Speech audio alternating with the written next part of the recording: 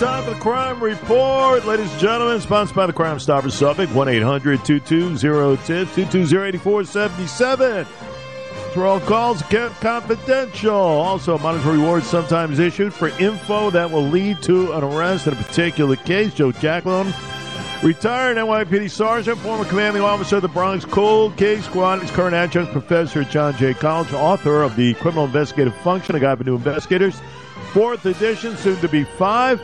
Joe, a highly decorated member in the day of the NYPD, including the most notable Department Medal of Valor. He's a best-selling author of the Cold Case Handbook. It's a must-read. And also host of the hit show regarding the Gilgo Beach serial killings on YouTube. We'll get into all of that with the Sarge. We welcome him, sir. A lot going on. How are you? Good morning, Jay. Yes, a lot of stuff happening. Man, I'll tell you, what a week, right, Joe? What a week, and you got an intensive manhunt still on the way, hard to believe, in Wednesday night shooting rampage that have left at least 18 dead, 13 injured in Lewiston, Maine, and you know the deadliest mass shooting in the country this year, Joe. But you know that's a tough neck of the woods. A friend of mine called in, lives up there, the density and everything else, trying to find this 40-year-old suspect, Robert Card, and the beat goes on. I thought they might have had him last night with all of the a lot of units in and around a family member's home. They thought Card might be hiding out there. Not the case. Had the search warrants issued. The lights were up in the perimeter of the house. Not the case at all, Joe. What are you seeing here? Yeah, before I went to bed last night, I was checking on the news, and I was watching the developments around the house, and the FBI and everybody else, they were, saying, come out with your hands up, and they were doing all that stuff. So I went to bed last night figuring that, confident that they had him. But when I woke up this morning before, getting prepared for the show, I was looking through all the news, and I couldn't believe that he's still on the loose. And, yeah, the Wood's now going to play a big role in this, I guess. They're going to have to bring in a lot more people in order to cover. If you look at the map of the location where they was like last seen, so to speak, the density of the woods there is unbelievable. Yeah, no question.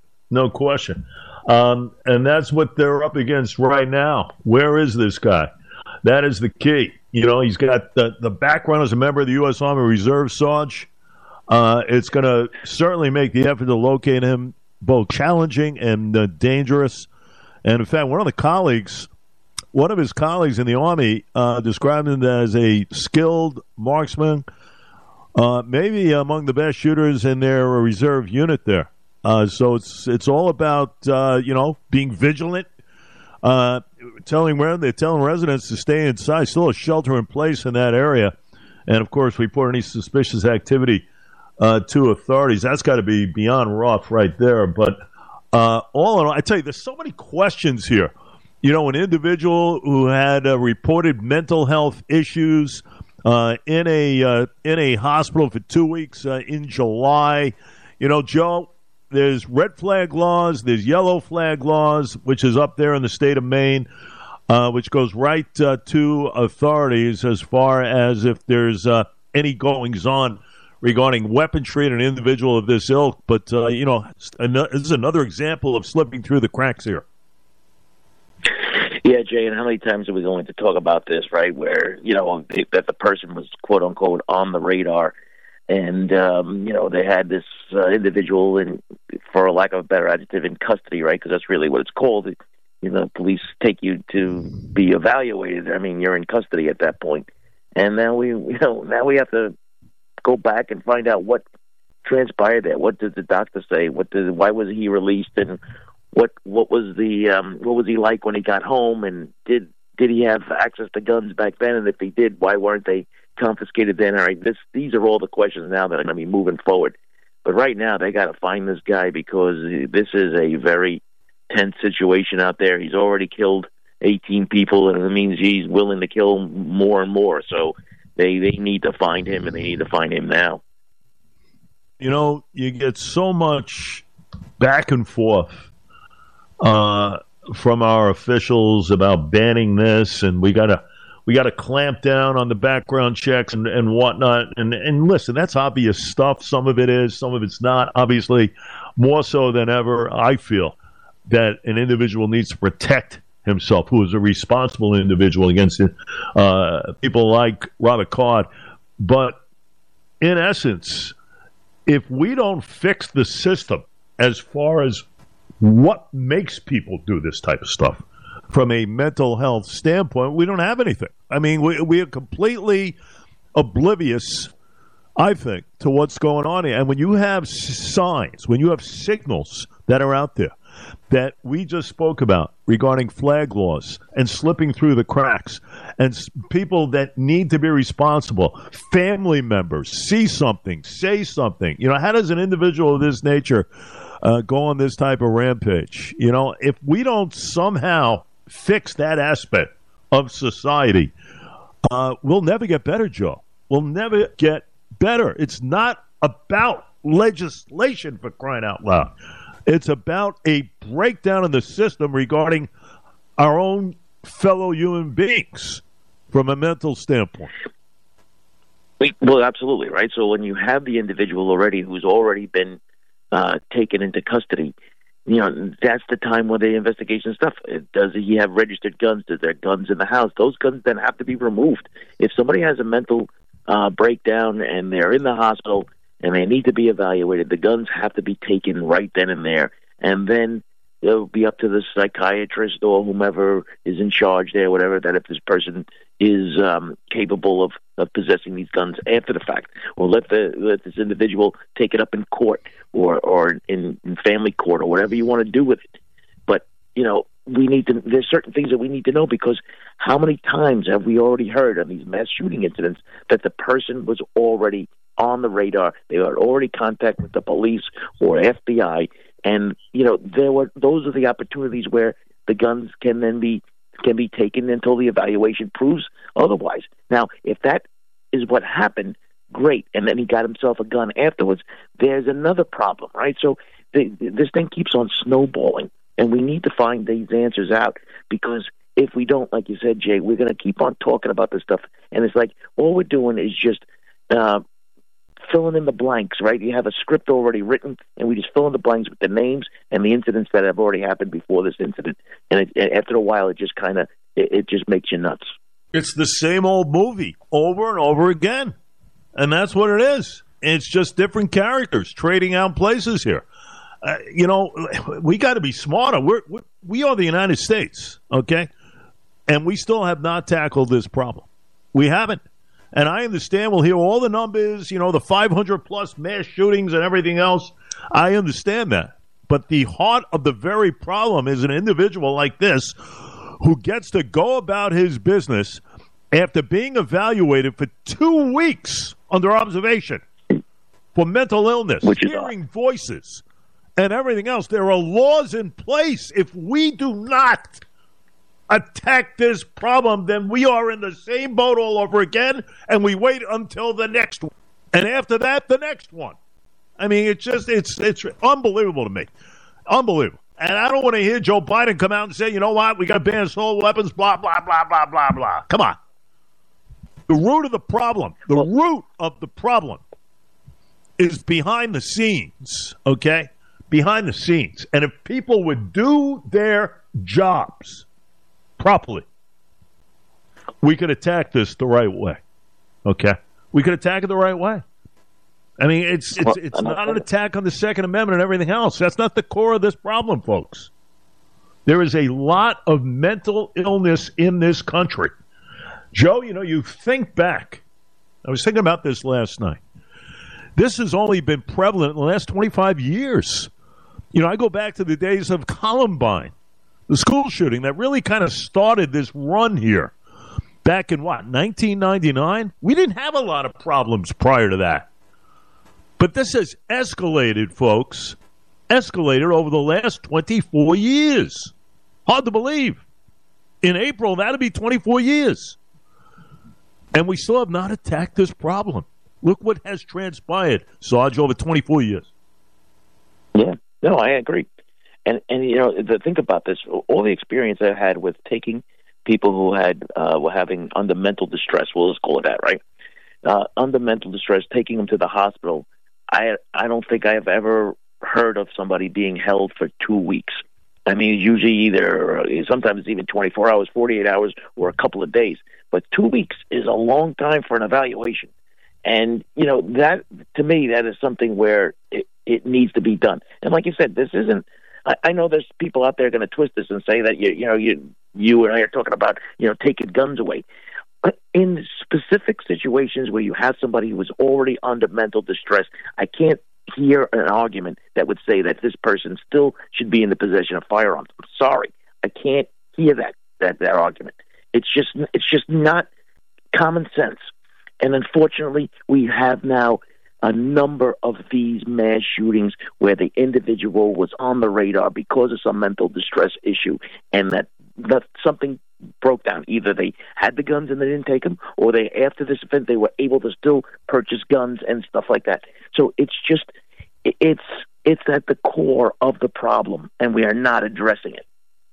And this area has more density than the state of Alaska. Joe, you're as experienced as anyone in this business.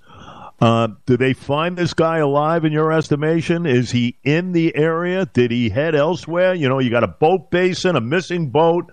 You got the Coast Guard involved. I mean, he could be anywhere. He could be across state lines. For all we know, he could be north of the border in Nova Scotia, for crying out loud. I mean, in your best guess right now, where do you think Robert Card is? I don't.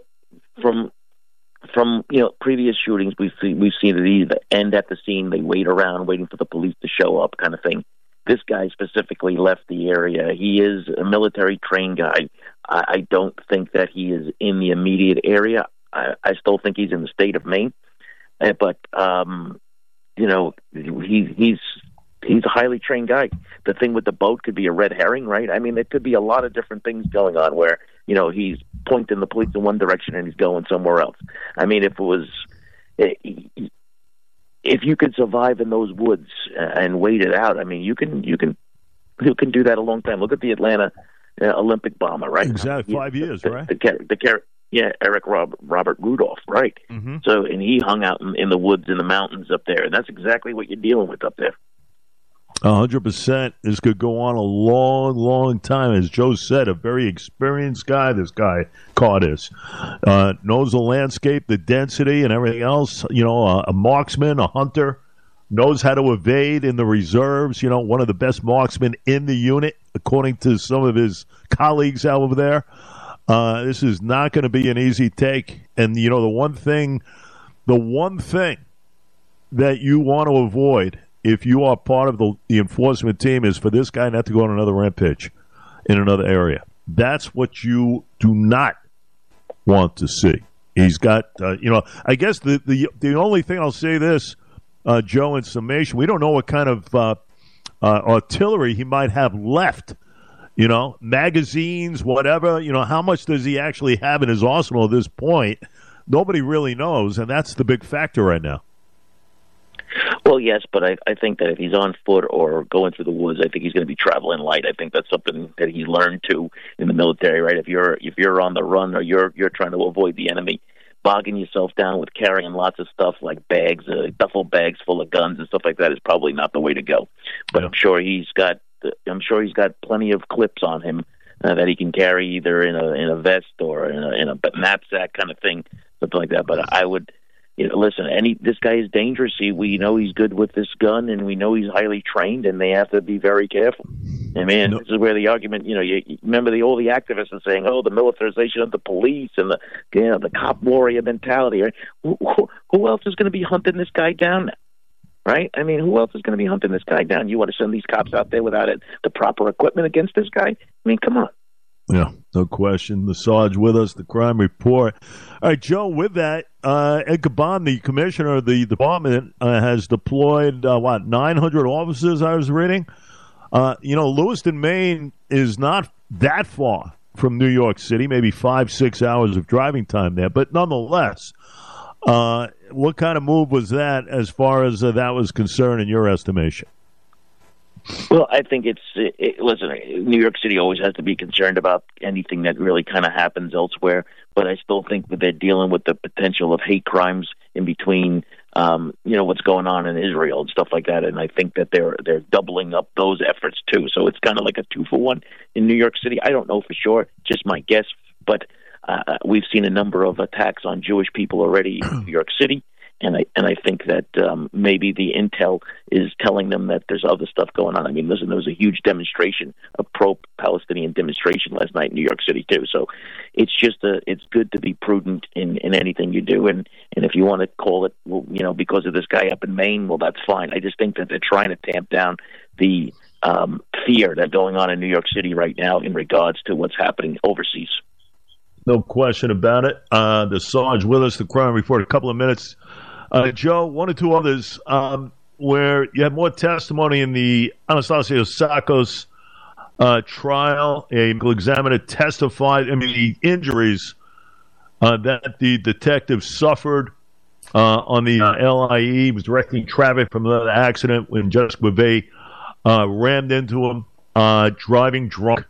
The injuries were just catastrophic to him, and that's what this doctor testified. He works for the New York City Office of Chief Medical Examiner, who did perform the autopsy on Tsakos. Just devastating type of injuries.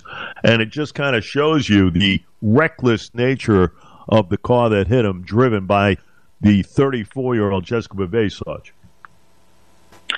Yeah, no, it's we're not even going to repeat the injuries, but and unfortunately, I was looking at the paper this morning, and they actually described all of these injuries in the paper.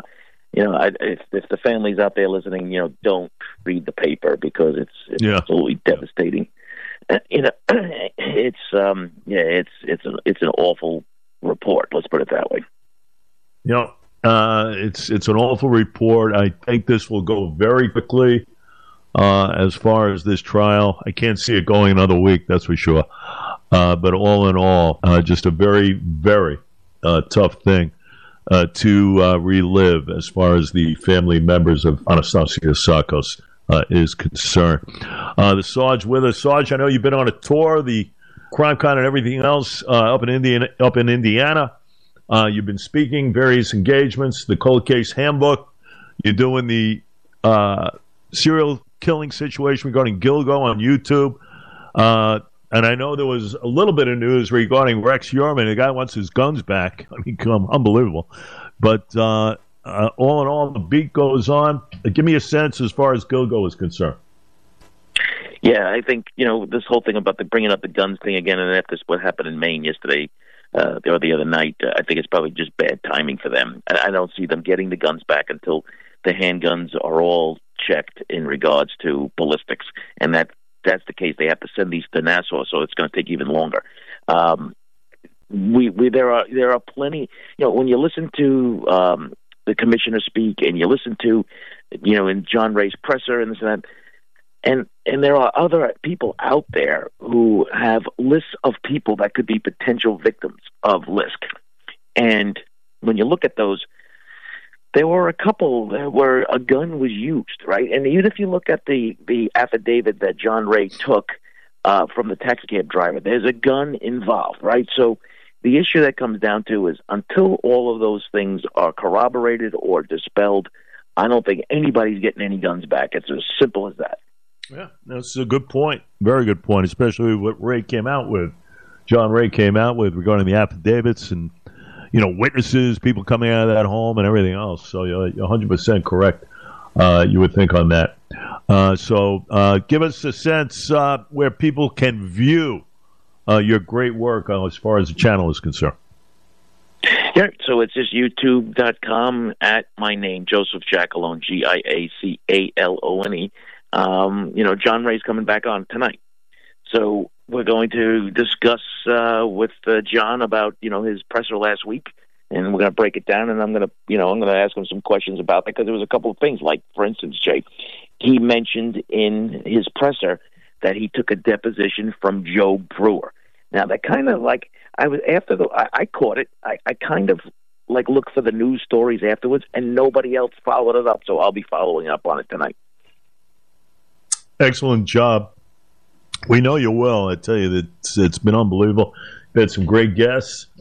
And listen, you'll continue. And, of course, the Cold Case Handbook, it is a must-read by the Sarge, the forwards by Henry Lee. I mean, it just covers everything regarding cold cases and files and what. And speaking of that, Joe, it just reminded me of you and I speak about this familial DNA, and you had kind of a reversal in which people kind of came to their senses to allow this in play. How about that? Yes, I'm glad you brought that up. I forgot totally about that. Yeah. The familial DNA searches, right, New York State Court of Appeals put it back in for law enforcement to use. Now, people get confused. This isn't the 23andMe stuff. This is the New York State database that law enforcement was not allowed to use. And people are like scratching their head. What do you mean they weren't allowed to use to do familial search? It's exactly what I said, right? So there was a lawsuit that posed that the police department had used the information to do this search for these two brothers. And just to make a long story short, they lost the appeal, and this New York State Court of Appeals said, on a 4-3 decision, said, nope, back a session. I think everyone gets that familial DNA is the key to solving many of these cold cases. Get these people identified, get them off the street and incapacitate them so that they can't hurt anybody else. Yeah, and you and I spoke about this way back, the Vetrano case in Howard Beach, Chanel Lewis, and the use of that new technology and everything else. Listen, this is the new ways, the new means in order to get these types of killers off the streets, in play, and everything else. Very important stuff, and a very big turn of events. Not certainly accentuated enough with all that's going on in the world of crime this week. But Cold Case Handbook, Joe, where can people find it? Sarge, we got you? Might have lost the Sarge. Did we lose the Sarge? Might have lost the Sarge. Okay. Cold Case Handbook on Amazon. That's where you find it. It is off the shelf. Joe, you with me? I thought I heard you there for a second. Okay. We'll get the Sarge back. Oh no. We'll go on to the captain is coming up. We thank the Sarge, of course. The Crime Report, ladies and gentlemen, sponsored by. If that's Joe, we'll say goodbye to him real quick, Jake. The Crime Stoppers, Suffolk County, 1-800-220-TIPS, 220-8477. That is the case. Is that Joe? Jacob? Give me a thumbs up if that's a Sarge. Sarge, I'm sorry we lost you for a second. Don't like to do that when you're on. So where can people find the Cold Case Handbook, my friend? Okay, the Cold Case Handbook, you could find it on Amazon. You could also find it at the publisher, which is Blue 360 Media. And things are going well with the book, too. Doing these conferences and these public talks have really helped me get the word out and the message out there. It's important that we solve these cases. You got it. Nicole, you got a lot going on between the YouTube and Gilgo and the Cold Case Handbook, all the great work you're doing there. Keep it up, my friend. And we will chat in the next couple of days. Sounds great, Jake. Have a great weekend.